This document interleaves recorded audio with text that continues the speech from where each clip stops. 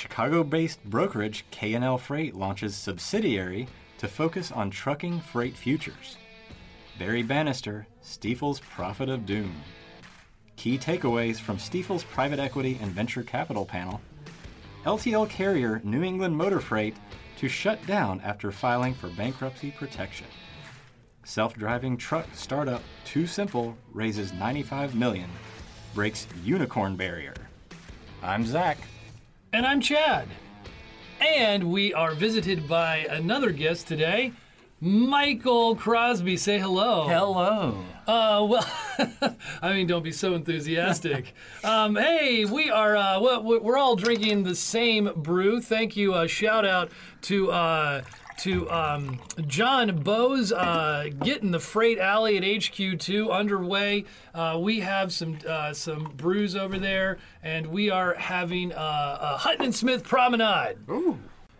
Redwood Logistics is one of the nation's fastest-growing logistics providers, fueled by industry-leading technology and a passionate team of experts. From multimodal brokerage and dedicated truckload to third-party logistics and TMS consulting, implementation, and integration, Redwood Logistics delivers next-generation solutions for its clients and much more than a truckload. So this is an exciting way for us to start off an exciting episode. And why is it exciting, guys? Because we've been calling an audible here. JP had to,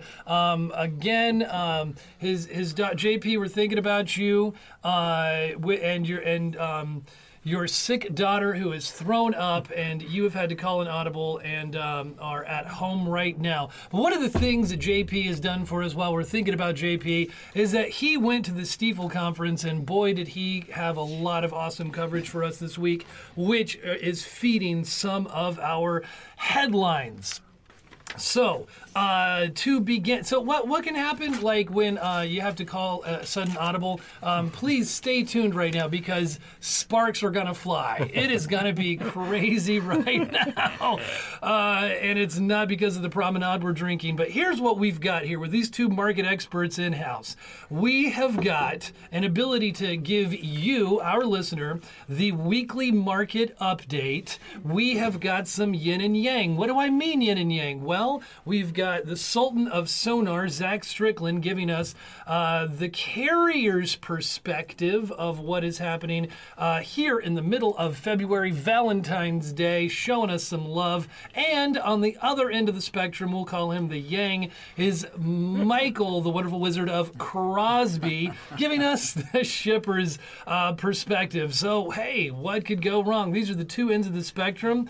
So what are you guys seeing? Zach, why don't you lead us off? Carrier's perspective, overview, what's happened this week? So, thank you for that exciting introduction. Wow. Hopefully, I'm excited. I mean, wow, I feel just the can't energy. hide it. I mean, you literally just pulled me out from my nap over there to join in today, but I'll do my best. So, yeah, the carriers this week. Well, wait, I'll give you a freight overview.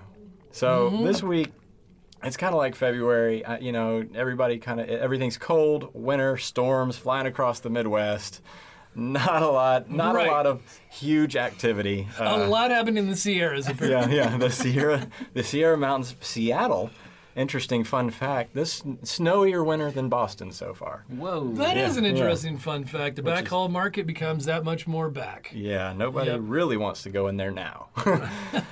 But at the same time, we did see some activity up in the Pacific Northwest. Normally, this is the time of year where all the freight kind of fizzles out, doesn't go into the Northwest at all. Nothing comes out of there. All the agriculture is done. Well, certainly all the agriculture is done now because it's covered in snow. It doesn't. It doesn't. It never snows in the Seattle metro. You probably don't know that.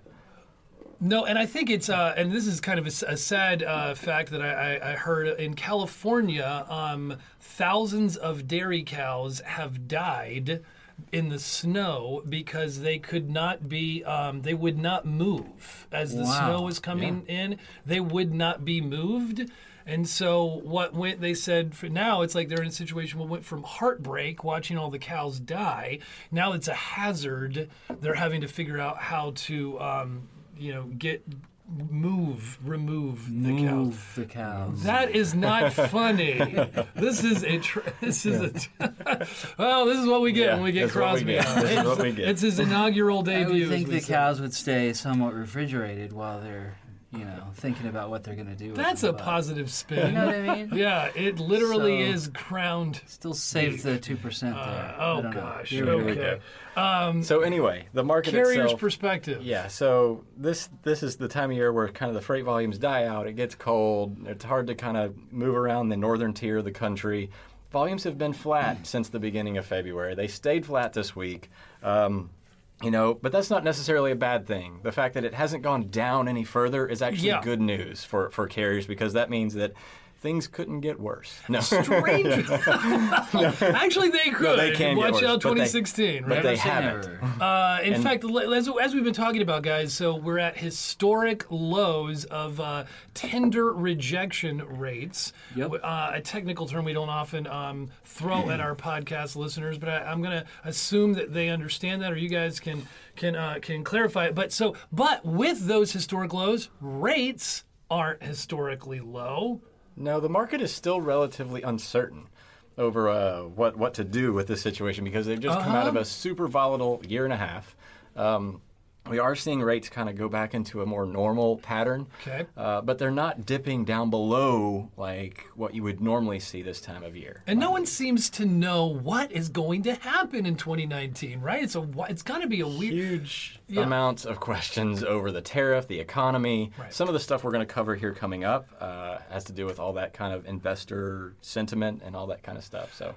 Meanwhile, though, Cross, it's Shipper's Paradise. Shipper's Paradise in corner number 2, Crosby with the Shipper's debut. So, Right? yeah, the Shippers, I think from my vantage point, it's a great time to be a shipper. I mean, we were looking at just Atlanta. This time last year, I think rejection rates were 23% higher than they are now. Yeah. So our carrier rejection rate essentially is like carrier sentiment. So the lower it is, the less likely you are as a shipper to get a load rejected. So shippers love limbo. Why do they love limbo? Well, I don't know if it's limbo or just, you've got, 4 loads for 8 trucks, or whoever has the lower number I think is going to win. Well, I meant like how low can you go? How low can you go? Well, I was looking at interest rates today, and I'm thinking, they're never going to get to negative. Nobody's ever going to pay you to, go get a house. But they can go, don't ever say how much lower can it go, especially if you're double downing on a questionable stock. But, things could get a little bit lower, but I don't really think they'll get that much lower as far as, tender rejections. It's about as low as it can go. You're not going to have a negative tender rejection, is essentially what he's saying. So, right. Yeah. Well, but you can go free, right? I mean, you can. Oh, if you they can have accept they can only accept 100% of the loads.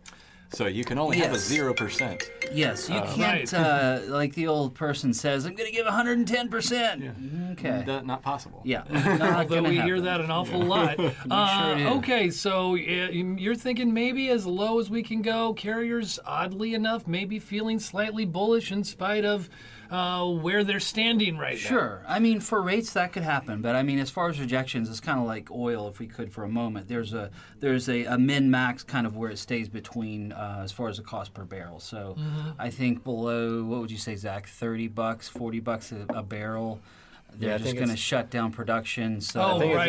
it's typically Right. they Yeah. start shutting them down below 40, even though I think Right. some of the more efficient wells are around $25. So if carriers are going to take a load at a loss, I mean, sometimes if you're an owner operator, I would just park my truck for the weekend instead of taking the loss. So yeah. Wow, that's sort of sobering. Yeah. Well, Okay. hey. So they can only go so low is the theory, such as we're standing at it. And, one of the things, guys, that, we've been talking a little bit about the freight futures, which is going to be launched in just over a month on March the 29th. And so we have been taking our show on the road. This week we have been in Houston. We have been in Dallas, right? And where are we going to be next week? Threw us a curveball. St. Louis? St. Louis. No, we're going to be here. We're going to be back in Atlanta and Chattanooga. This just in, it's going to be Atlanta. The Freight Futures Roadshow is going to be Atlanta, February the 18th. that is Monday, as I believe. Then Chattanooga, February the 21st, and then Detroit on February the 28th. So if you can't make one of the shows live and in person, of course, you can always go to freightwaves.com and check it out. We stream these things live as well, and lots of people are tuning in, trying to learn a little bit more, each and every day about what this is all about. One brokerage in particular that is really paying attention to what is going on, and they're excited. They're jumping in with both feet. Is the Chicago-based brokerage K&L Freight, they're saying that this is risk management 101 about this. So they're thinking from a broker's point of view, and now we're set. We've talked a little carrier, we talked a little shipper. Now we're going to talk a little brokers. What is the role of the broker in the futures market? Well, K&L is saying this is risk management 101. They're saying if you're a carrier that faces cash flow issues because of spot rate volatility, you need to take a serious look at the opportunity. But 3PLs, in other words, brokerages, these providers, they're exposed at both ends. And those brokerages that don't participate will lose the competitive advantages very quickly. And this is sort of why, as profitability shifts from volume to efficiency. Yeah. Interesting. Yeah. See, so now the brokers effectively have been having a lot of what their volume plays, the C.H. Robinsons of the world. They're not necessarily excited about, going out there and playing the spot market every day. They're basically trying to accumulate a bunch of transactions, a big, strong base of customers that, it doesn't have to make 20% margins. They can make 2% margins. As long as they have these volume plays out there, the amount of volume is going to drive that profitability over time just because of the sheer volume. Think Walmart. So basically, when you're talking about efficiency, you're going to get the most bang for your buck. So as the market kind of shifts up and down, that creates a lot of inefficiency. We had a super inefficient market in the last year and a half. So what is making it more efficient is, so I guess once upon a time, and I haven't been in the industry, to go back to the dark ages, but it seems like, brokers sort of relied on the darkness, the non-transparency, the ability to be able to take advantage of what people were feeling or intuiting or kind of, and now it's going to be super visible. And it's going to be super up to date. Yeah. So, how does that play? It's the difference between what volumes and efficiency is what they're saying. Yeah. So Crosby, I never thought I would sit here and defend a broker, but I've always said too, even working for a carrier, if a carrier had great communication skills and great customer service, brokers probably wouldn't be necessary. So what brokers bring to the table a lot is technology and relationships and backhaul opportunities for carriers that shippers normally wouldn't be able to provide. Sure. And so, I think a lot of the times the bigger guys are playing with it doesn't matter how much you do, $50,000 a year, but with our volume, you'll be able to get these deep discounts on your freight spend, basically. Yeah. Okay. So that is why the very database, their K&L Freight, they've been around for I think the better part of 3 decades, or at least 2, if I'm not mistaken. But they recently, over the past couple of years, made an unusual move for a large brokerage, and they decided to jump on board the technology train, and now they are in with both feet, supporting and excited about this futures exchange, which is coming up. So exciting stuff. Thinking about it from that point of view. Now, from sort of now our correspondent JP and regular co-host here on What the Truck was at the Stifel conference, living it up in Miami, in an Ocean View suite. I mean, life is hard. We're not bitter, but not at all. But he was pumping out some interesting stuff that he was seeing, and one of the really interesting articles here that we have, but I think things that he attended was the headline is Barry Bannister, Stifel's Prophet of Doom.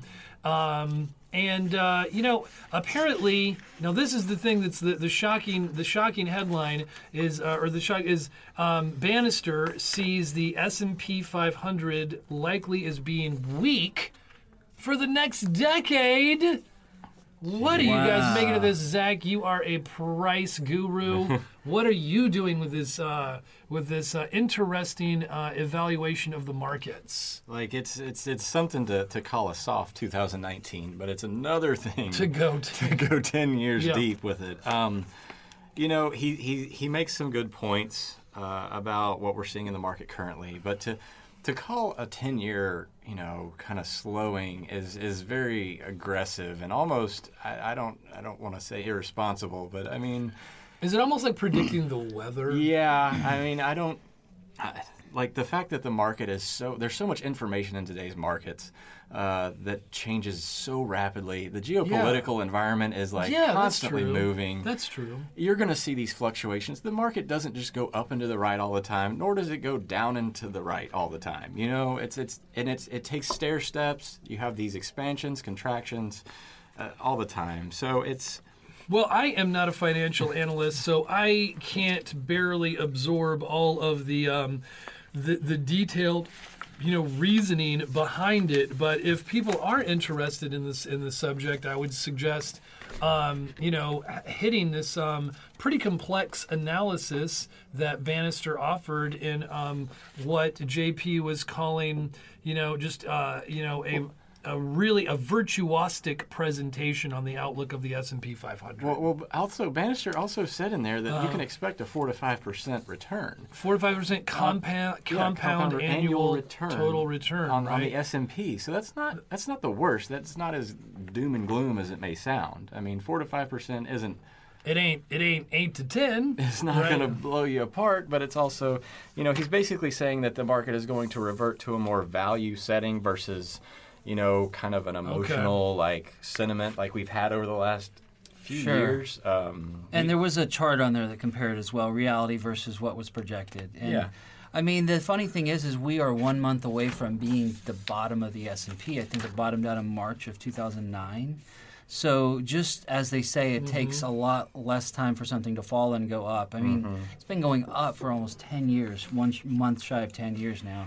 We could see some pullbacks, but overall, I mean, it's not realistic to say. I think somebody told us last year that the truck rates were going to go down, Zach, and I knew you'd have an opinion on this. But it's just like saying, this month we're going to have a rainbow in Hawaii. It's probably going to be sunny this year. So, yeah. I think it's going to happen. You're going to be right. The more vague you're going to be, the more you're going to be right about it. Yeah, I don't know if you can. I mean, certainly we've already seen some softening in the market and stuff. Government shutdowns and all are kind of inhibiting GDP growth in first quarter, but everybody likes to do this recency bias. It's like what I've seen most recently, I want to apply moving forward. Like if you look at any kind of predictive modeling, most of it has it values what's happening currently, which is actually the right move more than what has happened in the past. Recency bias. You're always going to get educated on what the truck. Everybody, that's the takeaway of the day, I think. It's been raining in Chattanooga. Feels like it's going to keep raining. Keeps raining forever. Yeah, it's not going to stop. Okay, guys, you're just basically blowing Bannister's theory out of the water. All right. I mean, easy for you to say. No, We'll be back in 10 years. to tell us how it all went down. Let's see. Well, also there were some interesting key takeaways from Stifel's private equity and venture capital panel, and we're always trying to keep you up on tech trends and also venture capital acquisitions and sometimes, unfortunately, bankruptcies. But This was one of the interesting panels that JP covered. Zach, let's let you again you're digging you some pricing. Oh, this is the financial markets, man. I just love the way you eat it up. I was a finance major. That's true. That's kind of what I know. And a psychology minor. What an interesting combo. Hence the recency bias. Right. Yeah. So. Oh, what a great combo. So essentially, what this panel covered was, kind of the proclivity for people to start turning more towards private equity company investing versus going public. Which the difference is going public. I've been hearing about that. Yeah, going public is like, say we wanted to go public, we would have an IPO, an initial public offering. We would then go to a stock market, NASDAQ, or something like that. And you would have numerous investors. Everybody would have a chance to buy some of our stock. With private equity groups, there's essentially just a few people inside the group itself. Now they will sell parts of their stuff off, like it'll but the true ownership will be with the private equity group itself. Why? And as I was studying a little bit of fintech and freight tech trends a few weeks ago, my understanding from what the analysts are predicting in 2019 is that there probably won't be many IPOs in fintech. There may be a couple. So Zach, why would a company, what's the advantage between going public in today's current, climate as opposed to staying private equity? So going public means that you are exposed to the entire market. So anybody that wants to buy stock can on an exchange. Private equity groups, they're just a few people, but it's the difference between a corporation and a private ownership. So in a corporation, everybody that has ownership has some sort of say in what that company does. They have an intrinsic duty. But what's the actual advantage in the current climate? Do you think? Do you think is it the volatility that we're seeing? Yeah, Okay. Because you have, like I was going to say, you have a duty to the stockholders, the shareholders, when you're public, to increase that stock price. Which doesn't necessarily mean that that's the right move for the company itself. Okay. Sometimes you value the short-term benefit over the long-term gain, et cetera, just to make sure that your stock price keeps going up. Therefore, and it's very hard to manage that balance if you're a CEO. So a lot of these CEOs, and this is one of the things that they were talking about in there. Yeah. Some of these CEOs really don't like to answer to multiple people. They really kind of cited the visionary CEO, which is kind of their code word for kind of eccentric, probably a little bit more difficult to deal with. Do you have to worry more about the bean counters, such as they say, if you go publicly traded? Oh, yeah. Okay. You have all these governing rules what and about, SEC filings. Sarbanes-Oxley movements and auditors running around? Yeah, you have Sarbanes-Oxley, thank you, Enron, for all that. But the kind of the big value for the company itself is that now they only have to deal with a small group of people versus basically everyone.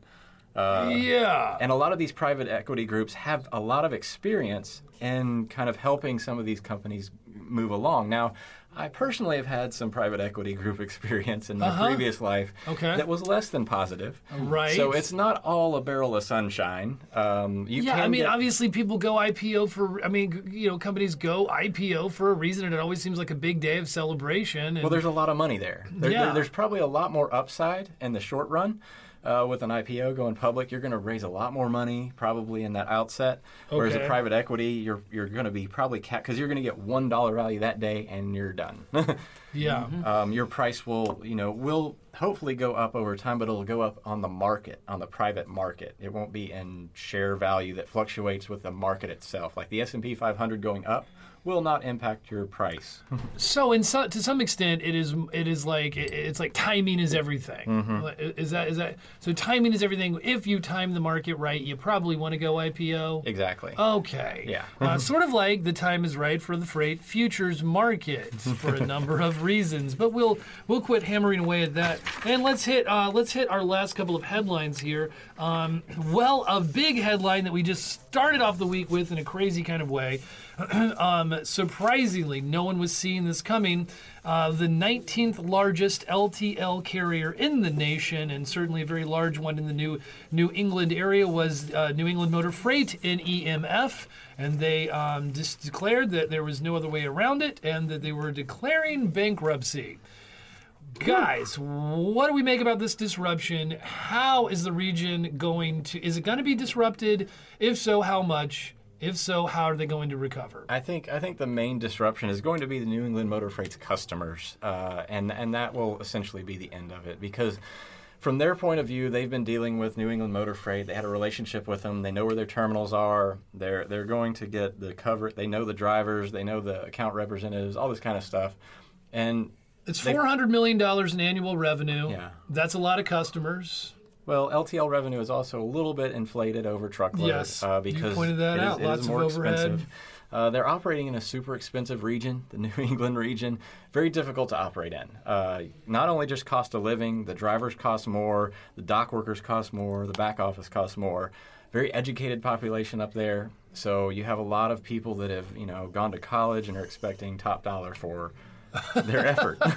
Wow, that's interesting. But An educated also, market is another headwind. Yeah, it is. It used to be quite a big deal to try to hire people in Connecticut, for instance, for us in our old position, because everybody up there, you didn't have this, huge amount of people that wanted to drive a truck in Right. New England or operate on a dock. For what we thought would have been around $25 to $30 an hour, well, apparently some of the feedback we got as we released this article, one driver said he was only making $17 an hour. Yeah, and there is a difference for there. NEMF. That 25 to 30 had health and welfare in it, which is not just a straight dollar per hour value. That includes 27% essentially of your benefits and all that kind of stuff. But also, I was quoting a Class A driver, which a lot of these LTL guys can get away with a Class B license, especially in the kind of the smaller P&D environment, because they're driving a smaller truck. They'll drive straight trucks, for instance, which is not your 53-foot trailer. It's a 28-footer at tops. That's like a U-Haul. Oh, yeah. Okay. Yeah, A big U-Haul. So the sky's not falling, and for the freight show will go on. But it's more disruptive when an LTL company goes bankrupt than a typical carrier going from point A to point B. Why? Well, because truckload guys, they only go point A to point B. LTL goes from point A to point B to point C to point D, and maybe sometimes point E and F and G, and Going all the way down the alphabet. And they have networks. And instead of just thinking about, well, I have a trailer, because a truckload carrier charges for the entire trailer, an LTL carrier has to think about, how do I fill up that trailer? And that can be multiple shippers. So they have to go make multiple stops.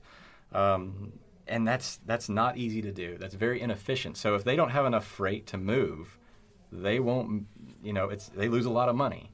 Yeah. So what it sounded like here is that these guys their costs got away from them.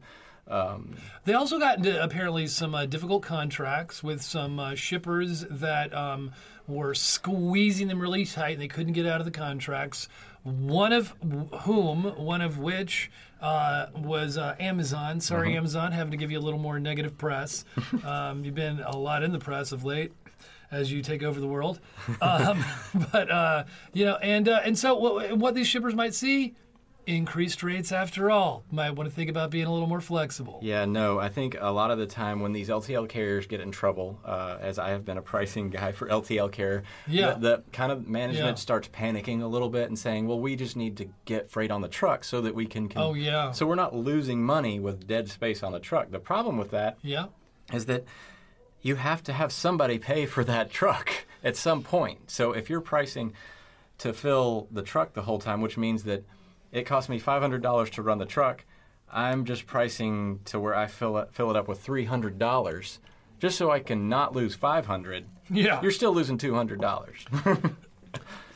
Yeah, I think the disruption will be pricing, but also maybe some service changes like Old Dominion. We talked about them in the Northeast. I mean, they've got terminals in different locations, so the changeover from a truckload carrier is just, unfortunately, it's a commodity. You've got thousands of carriers, point A to point B, lowest bidder gets it kind of thing, because there's not a whole lot of service that goes on. Where LTL, they have, a lot of different facets to, what specialty they have. If they have lift gates, 2-man delivery, they go to a certain area, It's a lot more outbound, inbound, there's a lot more specialty that goes along Absolutely. Like even your customer base has a big impact. Say I go mostly to Home Depots and Lowe's, Whoa.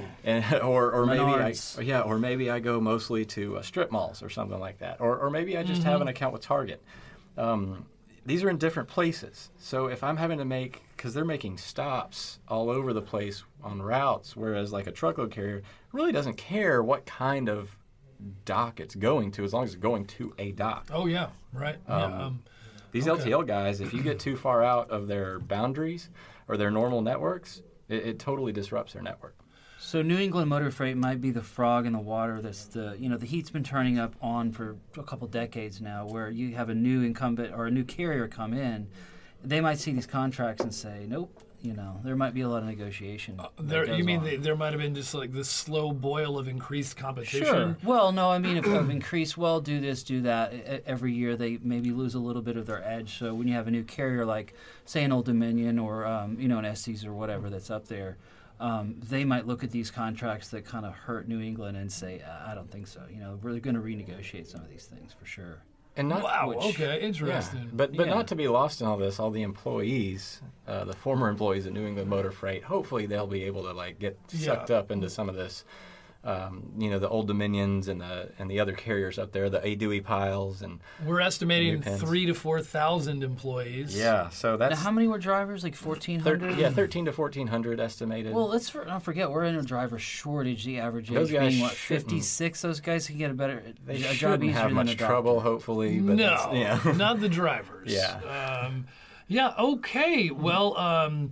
Good luck, New England Motor Freight employees figuring it all out, and just everybody, all the shippers and stuff connected to them. We have 3 articles covering that event coming out this week. It's been a hot topic. One interesting, speaking from the venture capital point of view, that we like to cover. We thought it was a pretty significant headline this week.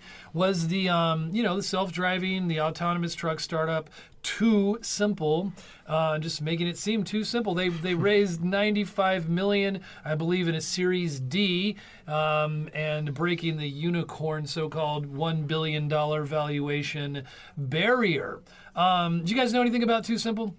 Not a lot. Well, other than what I read on Freightways. Well, that must have been a lot.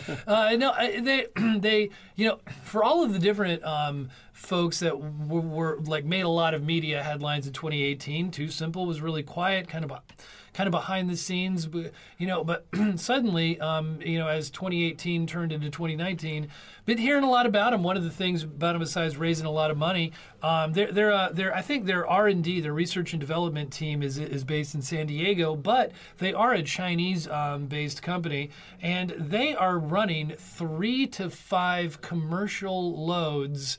They're claiming of autonomous loads each and every day.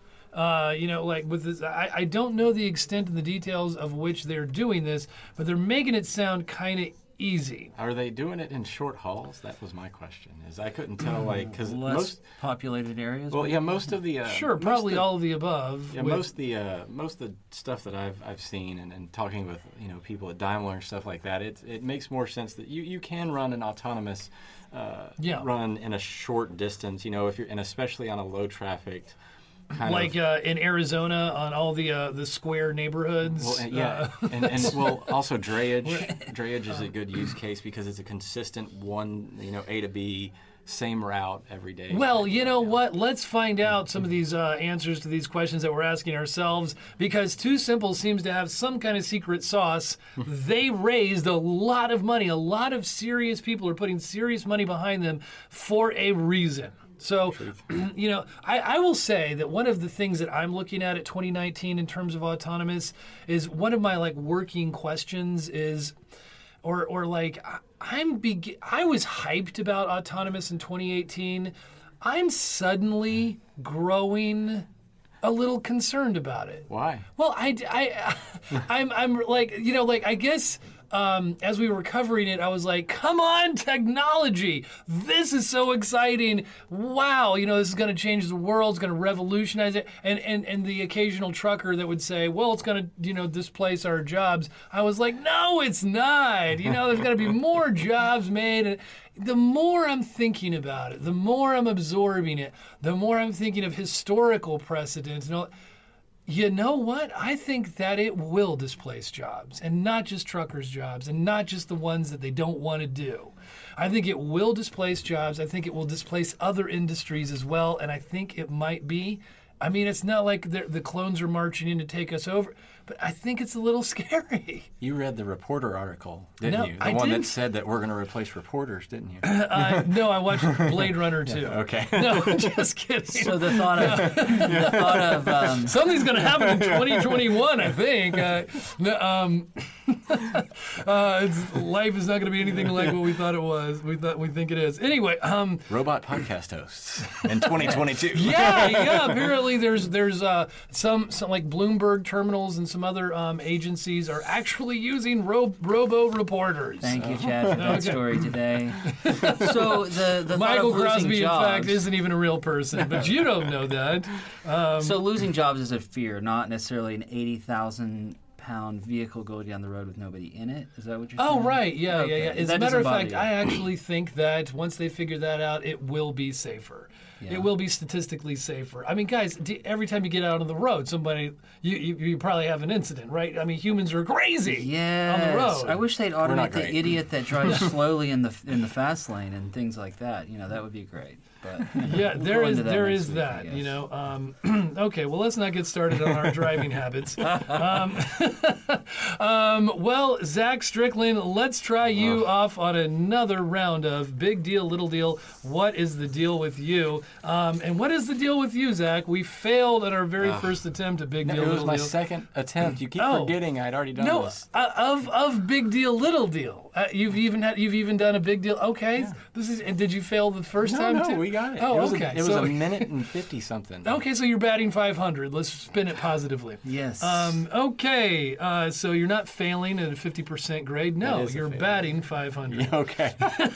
See the way I did that? Positive. Okay, ready? Norfolk Southern lays tracks for cost cuts, service improvements with 2021 strategic plan. Big deal or little deal? Big deal for fourth largest railroad in the country. It's also going to mean a lot of cut jobs and efficiency. J.P. Morgan executive director to lead trucking freight futures for freight waves. Big deal or little deal? Big deal. Getting a buy-in from an executive that has over 20 years of commodity experience is a huge backing for freight futures.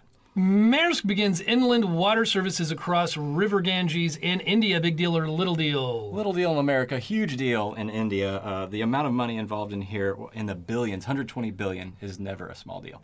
Maersk is investing in brokerages. Big deal or little deal? Little deal. Maersk is a huge company, and they should be buying these little small deals. Okay. Franchising your mailbox might put the USPS out of business. Big deal, little deal. Little deal, the Postal Service should focus on expanding its financial services like money orders, international money transfers, and bill payments. Truck stop owners feeling the high-tech heat. Big deal, little deal. Big deal. They're dealing with autonomous vehicles, which is going to, change everything. There are a lot of new things coming. We just don't know the time frame. Oregon aims to create an export market for marijuana. Big deal, little deal. I'm going to say big deal. Many advocates think federal legalization of marijuana could come as soon as 2020. And if and when that does happen, Oregon is set to become a major export market. Meal and rest rate fight continues as California Teamsters asked Ninth Circuit Court to overturn. Big deal, little deal. Well, big deal in deciding whether a state law or regulation will cause an unreasonable burden on interstate commerce. The Secretary may consider the cumulative effect of implementation of the state law or regulation and all similar laws and regulations of other states. We did it! I can't believe it! Wow! Even with my What was little that sound pause. for? Stumbling, rumbling, I was like, lots of multisyllabic words. hour and 45 minutes. Too much. By the way, thanks again to Redwood Logistics for sponsoring us and just for all the support that they provide us. And guys, wow, we called an audible, and I feel like we scored a touchdown. Good job, if I may pat ourselves on the back. But JP, we miss you. We look forward to having you on next time. Signing out, Crosby. Great to have you on for your inaugural debut. Zach. Strickland, the Sultan of Sonar. Great to have you guys on. It was a great yin and yang. As always, we go into more detail about each of the topics we've talked about today on our website, freightwaves.com. We will continue to publish this podcast weekly, so be sure to subscribe to What the Truck on Apple Podcasts, Google Play, Stitcher, and SoundCloud. Also, make sure to leave us a review to let us know what you think of our new podcast. That'll do it for today. Thanks for tuning in, and we will see you next week on What the Truck.